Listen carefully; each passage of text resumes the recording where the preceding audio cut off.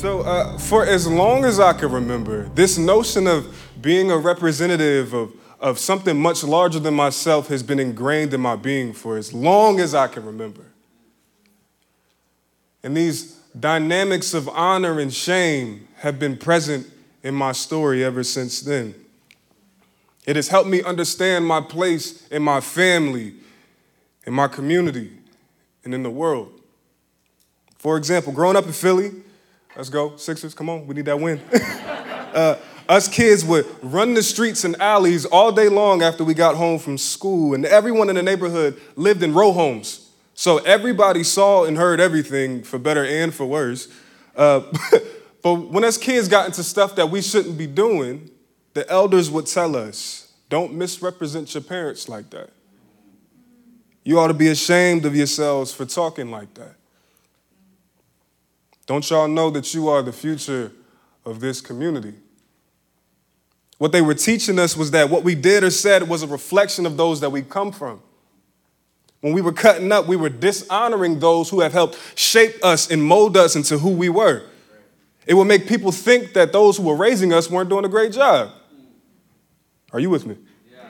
So what we were doing when we were cutting up is bringing shame and dishonor to our families' names.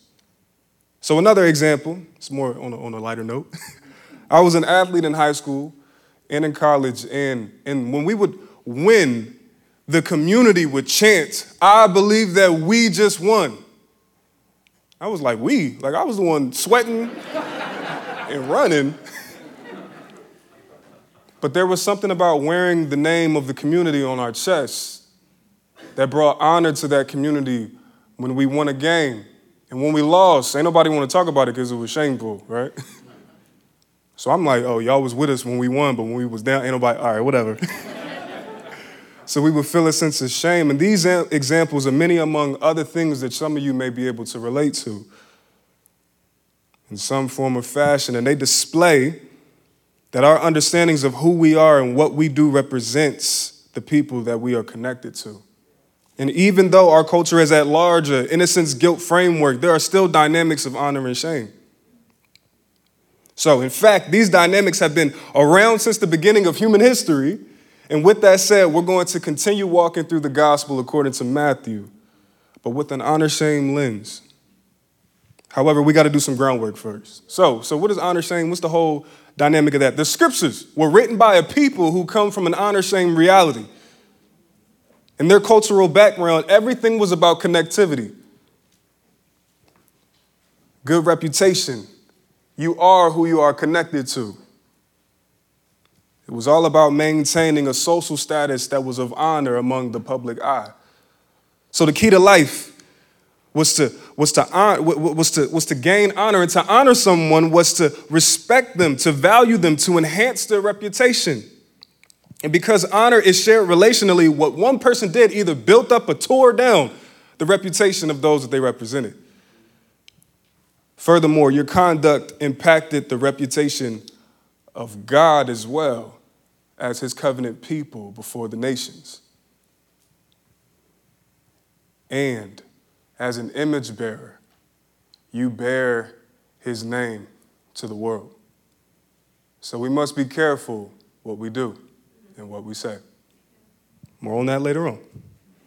So if I can't stress this enough, reputation was important, and what you did impacted that positively or negatively. And the worst thing that you can do was to bring shame upon your community.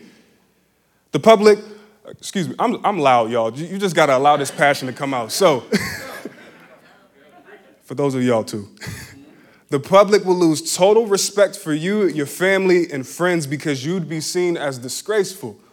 Shame carries this deep emotional weight of embarrassment and humiliation. We have to make an important distinction, though. There's a difference between the shame that you feel as a result of your own sin, but then there's also a shame that you feel when something sinful has been done to you. And that's not yours to carry. More on that later on. For example, when my mother, one sibling, and I moved to Portland, we were technically houseless. I moved here when I was about 13, 14 years old. I had a 5-year-old brother, and my mom was just barely in her 30s. And I remember as we had this experience of being technically houseless, trying to figure out where we could live, we ended up staying in a relative's apartment that was on the verge of eviction. And I remember vividly one day, he came by drunk, and he and my mother got into a conversation, and things escalated really quickly. And so I stepped in, and that made things escalate even more. So as I'm dealing with that circumstance, I can only imagine the emotions that were going through my mother's head and in my brother's head. But in mine, I had flashbacks of all the domestic violence that I've watched as a child. It's all coming back up. So I'm going, what do I do? So I walked down to my school, and I went into one of my counselor's office, and I broke down in front of her. But I was terrified to tell her what happened because I didn't want to bring shame to my family. I felt this shame of what I've just experienced again. I didn't want anybody to think less of my mom or even of my relative. I didn't want anybody to pity us just for the sake of being a charity case. I felt this shame that wasn't mine to carry. Why is it that a 14-year-old boy can't ask for help?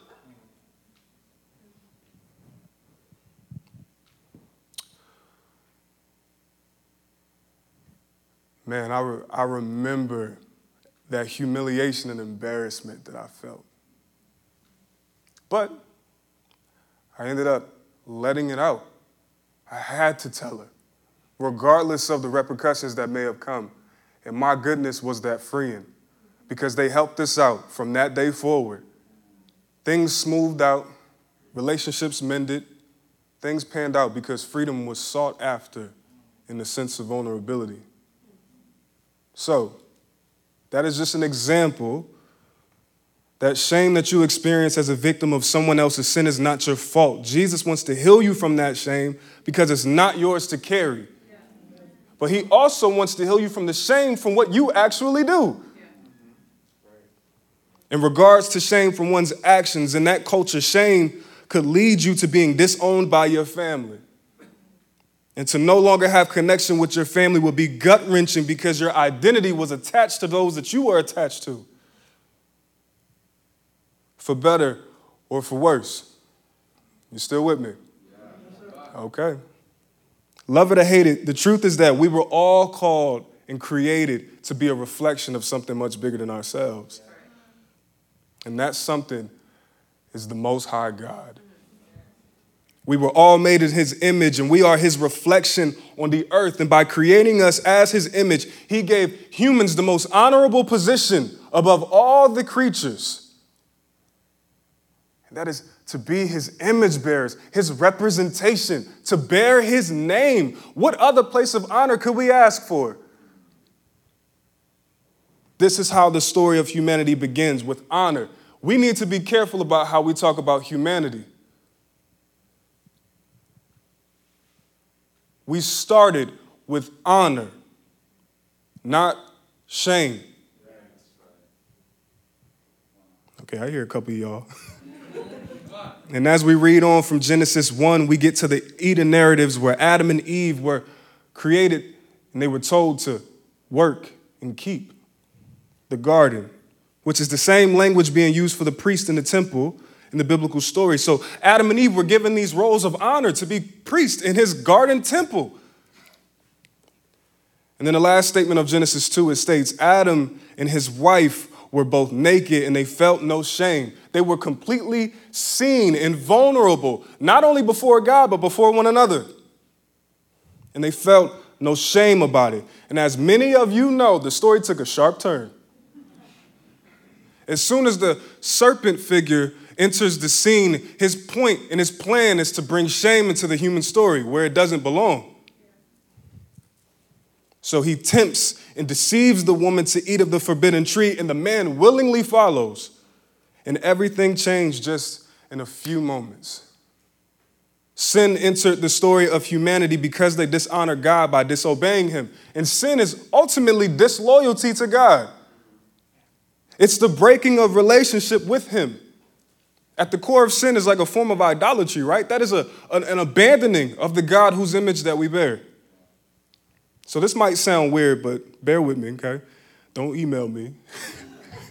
Since shame impacted who you represented, Adam and Eve's disobedience was witnessed by the rest of creation, and it brought shame to the reputation of the one whose image they bore. And I know that's probably a concept that is not so easily grasped by some of us, but Adam and Eve were the first to do what the people throughout the biblical story, and even in the extra biblical story, would do. That is why God was keen to redeem his reputation through a perfectly obedient human who would honor his name correctly. But sin doesn't actually change God's honor. Let me get that straight. Sin is just the failure to give him his due honor, his due praise, his due adoration, his due allegiance. And as a result of their disobedience, we read in Genesis 3, then the eyes of both of them were opened, and they realized they were naked. So they sewed fig leaves together and made coverings for themselves. Then the man and his wife heard the sound of the Lord God as he was walking in the garden of the cool of the day. And they hid from the Lord God among the trees of the garden. So the humans attempted to cover and hide from God, as if you can do that, displaying that they now felt shame. Shame makes you duck and cover. You don't want to be seen. You want to hide, right? I know I'm not the only one in this room. They did what we all try to do when we sin. We try to cover and hide ourselves from God and even from one another. Shame makes us not want to be seen on any level. And this isn't just a physical reality, this is an emotional reality as well. But the narrative continues. Shame was the consequence of their disloyalty, and the fall from honor to a place of shame was tragic. They went from creatures that walked with God to creatures that now try to hide from him.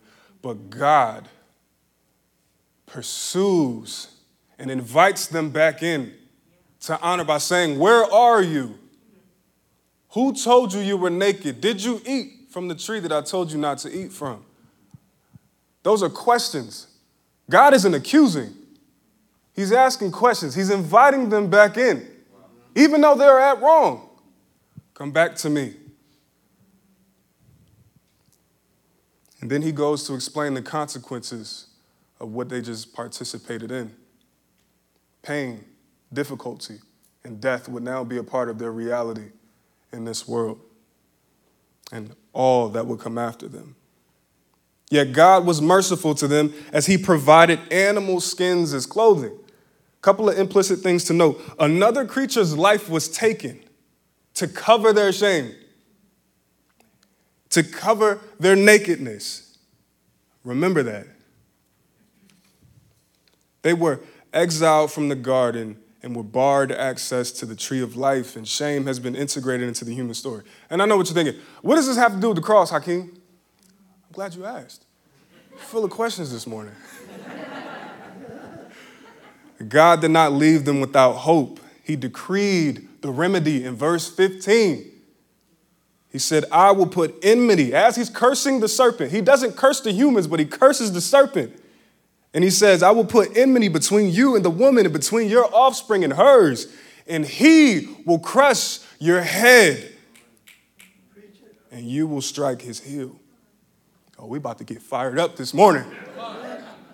So from that moment on through the rest of the Hebrew Bible, God worked through a chosen family who he attached his namesake and his reputation before the world to. So when the family of Abraham stepped into who God called them to be, it brought honor to his name before the nations. But when they failed to do so, shame reoccurred in the story. Imagine what it felt like when they were rampant in their idolatry and then were exiled from the land before the nations, y'all. Think about what the nations were thinking about Yahweh. Isn't that the God that brought you out of Egypt? That's the God who did all of those plagues, destroying the Egyptian gods? That's the God who allowed you to usher into this promised land, gave you milk and honey. That's the God that provided for y'all for 40 years in the wilderness. He allowed you to get exiled? Shame. Okay, y'all not with me yet. That's fine. They profaned his name. And God don't play about his name or his reputation. No. And despite the shortcomings of humanity, from Genesis 3 to Malachi, he was going to make sure that the serpent crusher arrived. And here we come.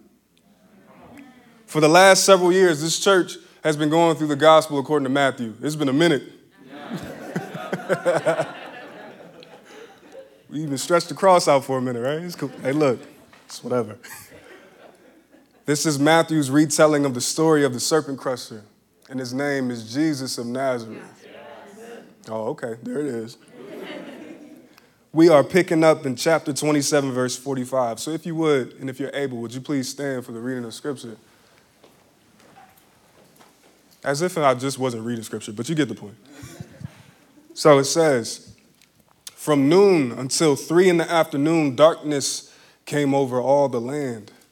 About 3 p.m, Jesus cried out in a loud voice, Eli, Eli, lema sabachthani, which means, my God, why have you forsaken me? When some of those standing there heard this, they said, he's calling Elijah. Immediately, one of them ran and got a sponge, and he filled it with wine vinegar, put it on a staff, and offered it to Jesus to drink. And the rest said, now leave him alone. Let's see if Elijah comes to save him. And when Jesus had cried out again in a loud voice, he gave up his spirit. And at that moment, the curtain of the temple was torn in two from top to bottom. The earth shook, the rocks split, the tombs broke open. The bodies of many holy people who had died were raised to life. They came out of the tombs after Jesus' resurrection and went into the holy city and appeared to many.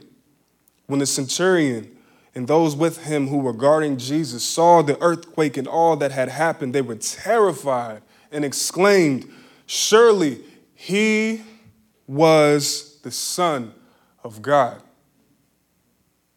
Many women were there watching from a distance. They had followed Jesus from Galilee to care for his needs. Among them were Mary Magdalene, Mary, the mother of James and Joseph, and Mary, her name was probably Mary, and the mother of Zebedee's sons. You may be seated. So, as you have been going through Matthew, Jesus has experienced all types of stuff. Betrayal, arrest, beatings, mocking, torture, and here he is hanging on a cross, and he's been here for 3 hours at this point.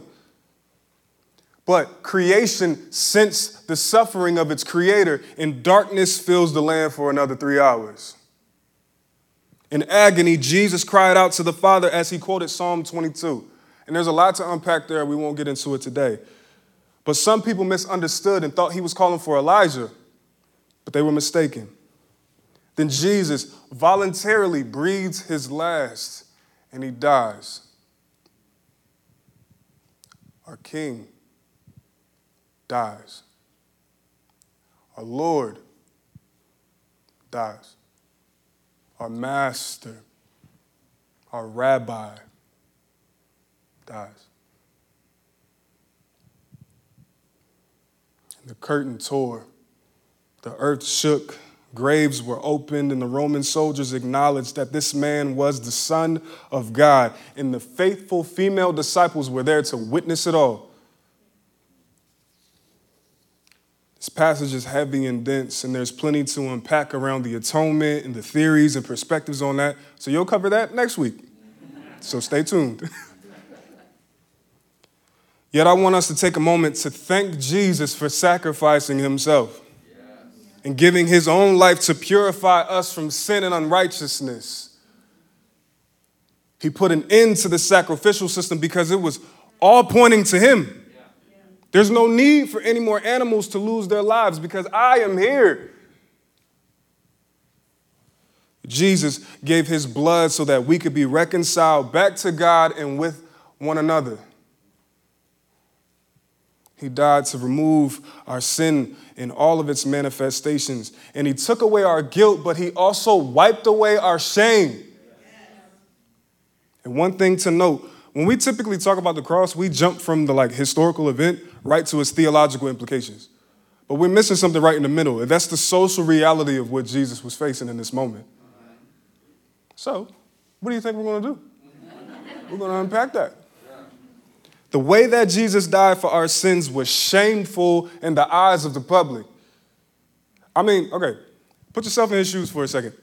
Imagine being falsely accused, then arrested, then strung up to a piece of wood in the middle of Pioneer Square while you're naked, and people are walking by, mocking and laughing and trying to figure out what is going on. Imagine the humiliation that you would feel, and you're hopeless and helpless because nobody can do anything.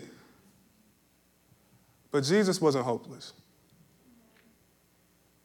You'll cover that in 2 weeks.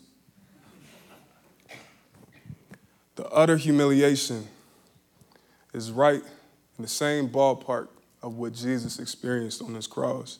And he was joining the company of thousands of people who were crucified under Roman rule. Still with me? All right, I just got to check in, y'all. I'm just saying. The method of crucifixion isn't unique to Jesus, though. However, the significance is unparalleled. It's unrivaled. Yet crucifixion was a way for the Romans to shame those they deemed were in opposition to the social hierarchy and social status quo.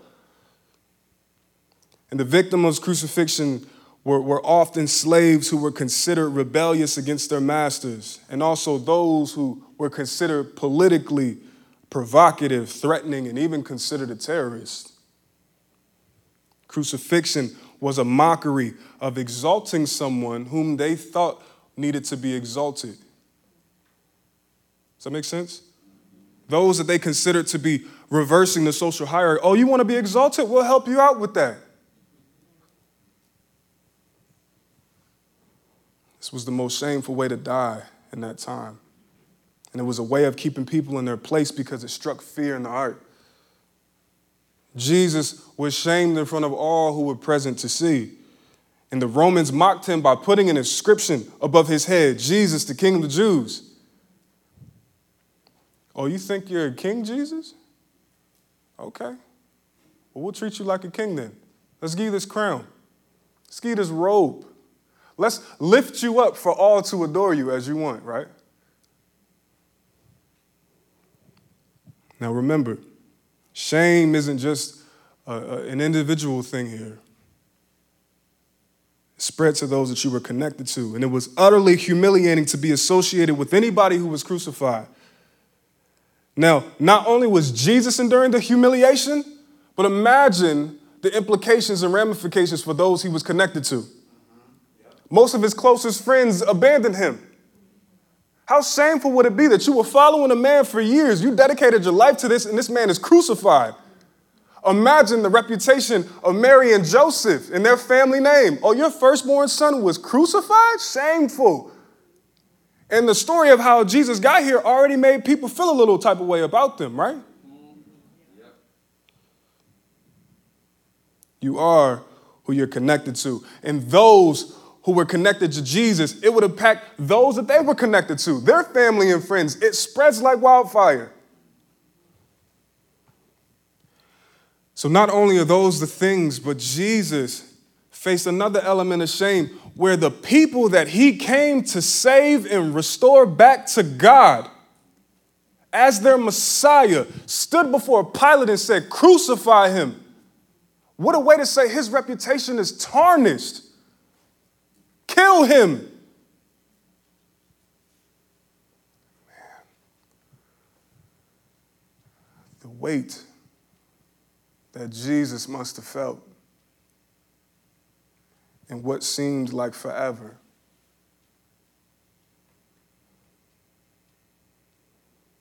Yet, who does Matthew record being at the scene?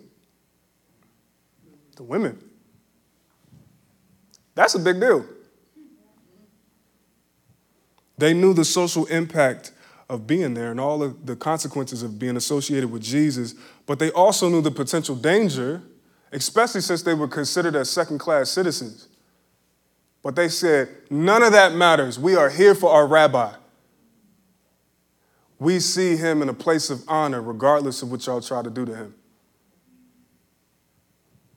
Jesus is able to empathize with our pain because he was not exempt from experiencing the honor-shame dynamics within a post-Genesis 3 world. And I need y'all to hang on with me for just a little bit longer. On the cross, he was reversing what took place in Genesis 3. And he was also restoring the honor that we were created with in Genesis 1 and 2. The most honored being in the cosmos chose to become a human to remedy this. As the ultimate image bearer, he is the exact representation. He is the exact reflection. He is the exact image of the invisible God. And on the cross hung this image bearer, who was also known as the second Adam. And from Adam's side, another life was formed, and she was called woman. And now from the side of Jesus pours out his life-giving source, his blood, to make sure that his bride would be formed, and her name is the church. That is you, ladies and gentlemen. And as the rivers flowed from Eden, Jesus is now having water leak out his side. This is the new river of life. As the forbidden fruit was taken off the tree, Jesus is putting sin back on the tree. Oh, okay, here we go. And as they ate, it was like they were tasting death because death was now their fate. But Jesus is tasting death on a tree so that we can taste life. Yeah. After Adam and Eve sinned, they were ashamed of their nakedness and were clothed with animal skins. And as he atoned for sin, Jesus was stripped naked as a way to shame him. And instead of animal skins, our shame is now covered by his blood. The cross is the new tree of life from which eternal life spreads to the world.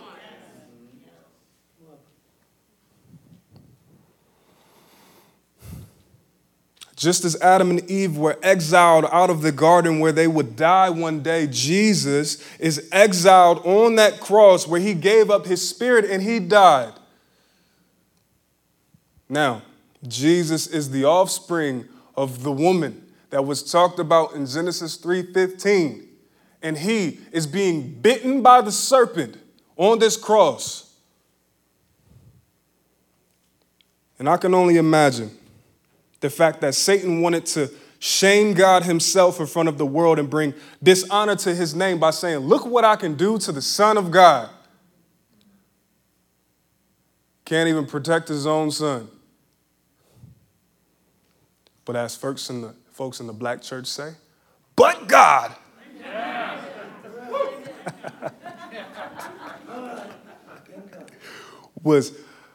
God was putting Satan and the kingdom of darkness to shame on that cross. He thought it was a victory, but it was his ultimate loss. The Jewish leaders, the Romans, and the serpents intended to humiliate Jesus on the cross, but the Father said, this is how I exalt my Son, who has brought me honor by being perfectly obedient to me, even unto a cross. To the people, Jesus' death was the epitome of shame, but to God, it was the supreme act of faithful obedience. Jesus understood that he represented far more than himself. He was the representative of the Father. And because of what Jesus has done on the cross, we now have been restored to a place of honor as a new humanity in him. Remember, God created humanity to co-rule with him on the earth and to be priests in his temple. And through the breaking of the body of Jesus, he has brought people from all nations, tongues, and tribes. And we are a holy priesthood. And we are his mobile, living, active temple. People don't have to go to Jerusalem anymore. They come to a basement in Portland, Oregon. After the return of the King, we will co-rule with Jesus in the new creation forevermore. You want to talk about restoration? Jesus took it to a whole nother level.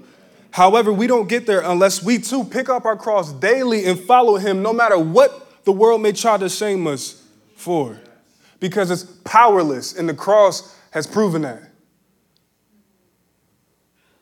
Let me be clear. The restoration of honor and the healing from shame are not the end game. Union with the Father, Son, and Spirit is the end game. And healing and restoration is an outflow of that. It is the result of that union. We don't want the good stuff without the good person. Nevertheless, Jesus wants to heal us from our shame. Don't mishear me. And that's what he gave his life for. He died to redeem us from that shame, not just from our past, but from our present and future as well. It's not like Jesus just died for past sins and now you got to figure out your present and your future. It's called scandalous grace. I know y'all hear me. But before we dive into that, I can't stress enough that because of what Jesus has experienced on the cross, he's not oblivious to the shame that we experience. He truly does empathize with us. What a king we have that knows what it's like. My friend Lauren Wilson told me this yesterday. At the core of shame is this belief that God messed up when he made you. And that's a lie. God made you and me in his image, and he knew exactly what he was doing. He didn't make no mistake. So your being is not the problem. He has spoken your value, and it's not determined by your flawed actions. And he has the ultimate say and final say on that. And if you are experiencing shame from the sins that you have committed, Jesus is inviting you into healing through repentance and forgiveness. Jesus ain't about behavior management. He's about transforming holistically. Yes. Repentance and forgiveness is the route to go. And repentance is about a change of your mind because it leads to a change of your action. Jesus doesn't show up on the scene shaming people by going, hey, feel like you're the most vile thing on the earth. My kingdom is here. Good news, right? No, he says, change the way you think about everything because my kingdom is otherworldly and it's going to take a reorientation. And believe in that. He wants to renew your mind so that it renews your actions. The enemy wants the narrative of your life to be spoken with a tone full of shame and for you to feel sorry for yourself and to remain in a posture of condemnation. But there is no condemnation for those who are in Christ Jesus. Because it is through him that we have been set free from the law of sin and death. We have been set free from shame, from the bondage of sin, and from the fear of death. And as one of my favorite spoken word artists said, his name is Joseph Solomon. He said, the rings, I'm paraphrasing, but he said the rings in Jesus' hands are evidence that we are married to him until death brings us closer. Not until we part. So we don't have to fear death because it will usher us in to deeper proximity to him. And that's only possible because of the rings in his hand. They are the evidence of his covenant with us. All right, come on, I can rein it back in. Freedom from your shame is only found in him. Think about it. Have you ever tried to cope with created things to remedy that shame and it doesn't work? It actually leaves you more shameful and empty. You feeling shame from an addiction? Let me just get into everybody's business. Shopping, internet, gambling, porn, you name it. You feeling shame from that? Maybe you feel shame because of what you've done out of your anger, especially during this COVID season. Or maybe you felt shame because you've been living in disobedience to Jesus. Or maybe you're feeling shame because of some form of dishonesty and deceit that you have given to someone. Well, let me tell you this. The world and the enemy may shame you by stating that you're nothing more than an addict or a hothead, but all of that is a lie. Jesus calls you into repentance and forgiveness. He enters into your shame. And he lifts you up among the rest of us who are in the same boat as you, where we all need restoration. We all need repentance. We all need the forgiveness of the Father that has been lavished out through the Son. and it's been evidenced by the Spirit. Theology 101. Some Trinitarian doctrine right there. For you to be lifted up into who God created you to be, and you live from that place of honor, that is the call. And maybe you do feel that shame, and we're going to address that. Or maybe you're experiencing shame as a result of what has been done to you. And Jesus wants to heal you from that. He wants to take away that weight that you were never meant to carry. And maybe you felt shame as a result of some form of assault that has been done to you. I get it. My brother, my sister, that's not your fault. And in this family, we don't just say we're family like it's something cute to say. Like, Jesus' blood is the thing that binds us all together. It is the blood that flows through the veins of the body. So in this family, you are valued, you are loved. You do not bring shame to the family name. You are honored here. Maybe you feel shame after being abandoned by a loved one, maybe as a child or in a marriage or relationship or by a dear friend. In this family, our Father promises He will never abandon you, and neither will His children. And I know you may have been hurt by somebody in the church, but I promise you our family is more than that. Maybe you feel shame after being told that you're not enough and that your being and your essence and your existence is horrendous, and that's a lie.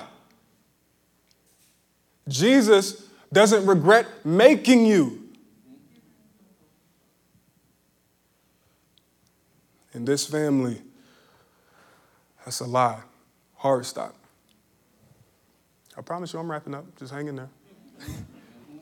A pastor named Mason King down in Texas stated that the only remedy for shame is being known by God and others.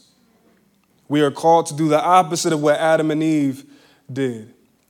And their shame they hid and covered, but we were made to be seen and vulnerable. And that's what this family is all about. So in closing, as a response to our King's sacrifice, we give our lives to participate in His mission to bring restorative honor for others as well. It's not that we just get all of this stuff and we feel good about ourselves. We need to get out and spread to the world because Jesus is going to redeem, and we could either get with it or get lost.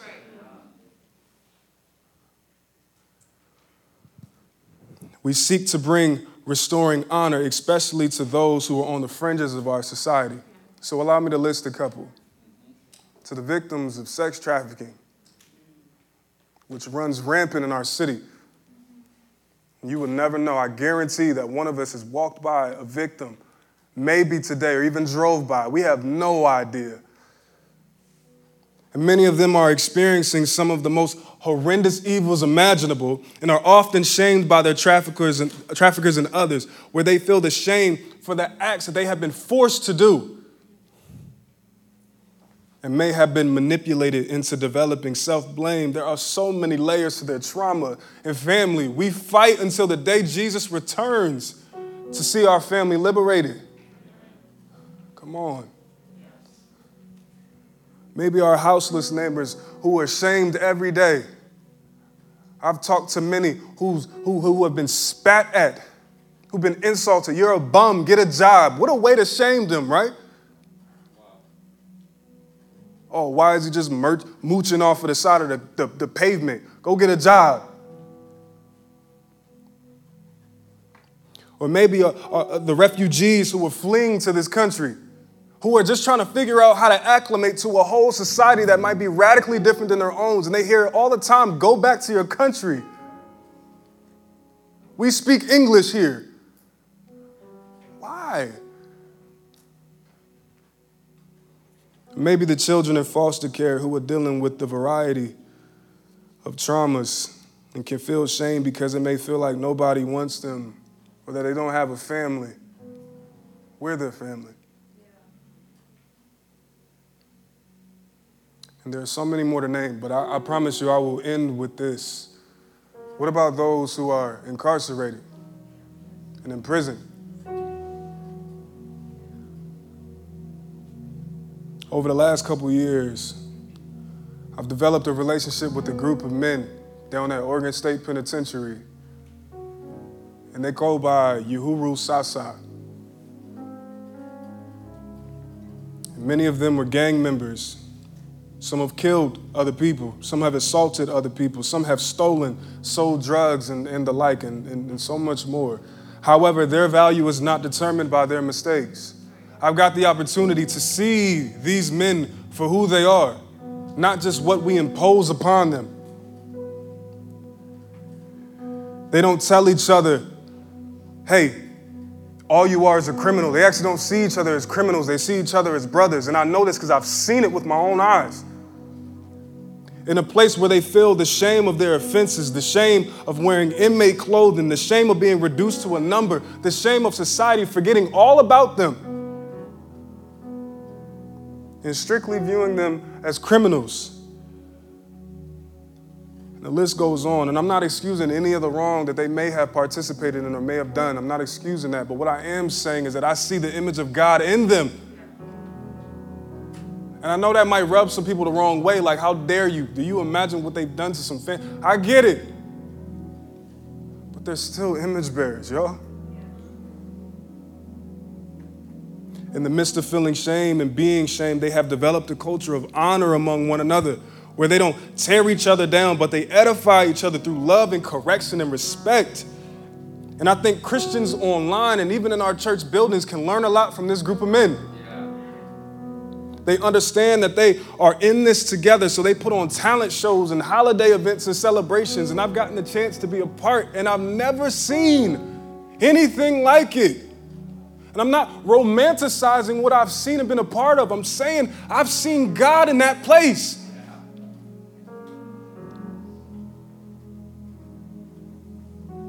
People are dealing with all types of pain in that space and shame. And when I've shown up, they've considered me a brother, and they've honored me by saying, dude, we listened to your speeches and sermon. I'm like, how the heck did you? Thank you. You brought encouragement to me. And I'm like, how? But they said, brother, you have no idea. You've been a part of this community for longer than what you've actually thought. And they've held me in great esteem. So when Jesus said, I was in prison and you came to visit me, this hits a little different because I see Jesus in that community. Oh, are they Christians? Look, man, I see the image of God in that place. And they call themselves Uhuru Sasa because it means freedom now in Swahili. They proclaim freedom now over each other, even though they are physically incarcerated. We have freedom now. And many of them say we are free in Jesus. And this is their way of restoring their honor to one another as God graciously heals them from their shame. And freedom now is what Jesus offers to you, and to you, and to you, to all of us. We can learn a lot about Uhuru Sasa.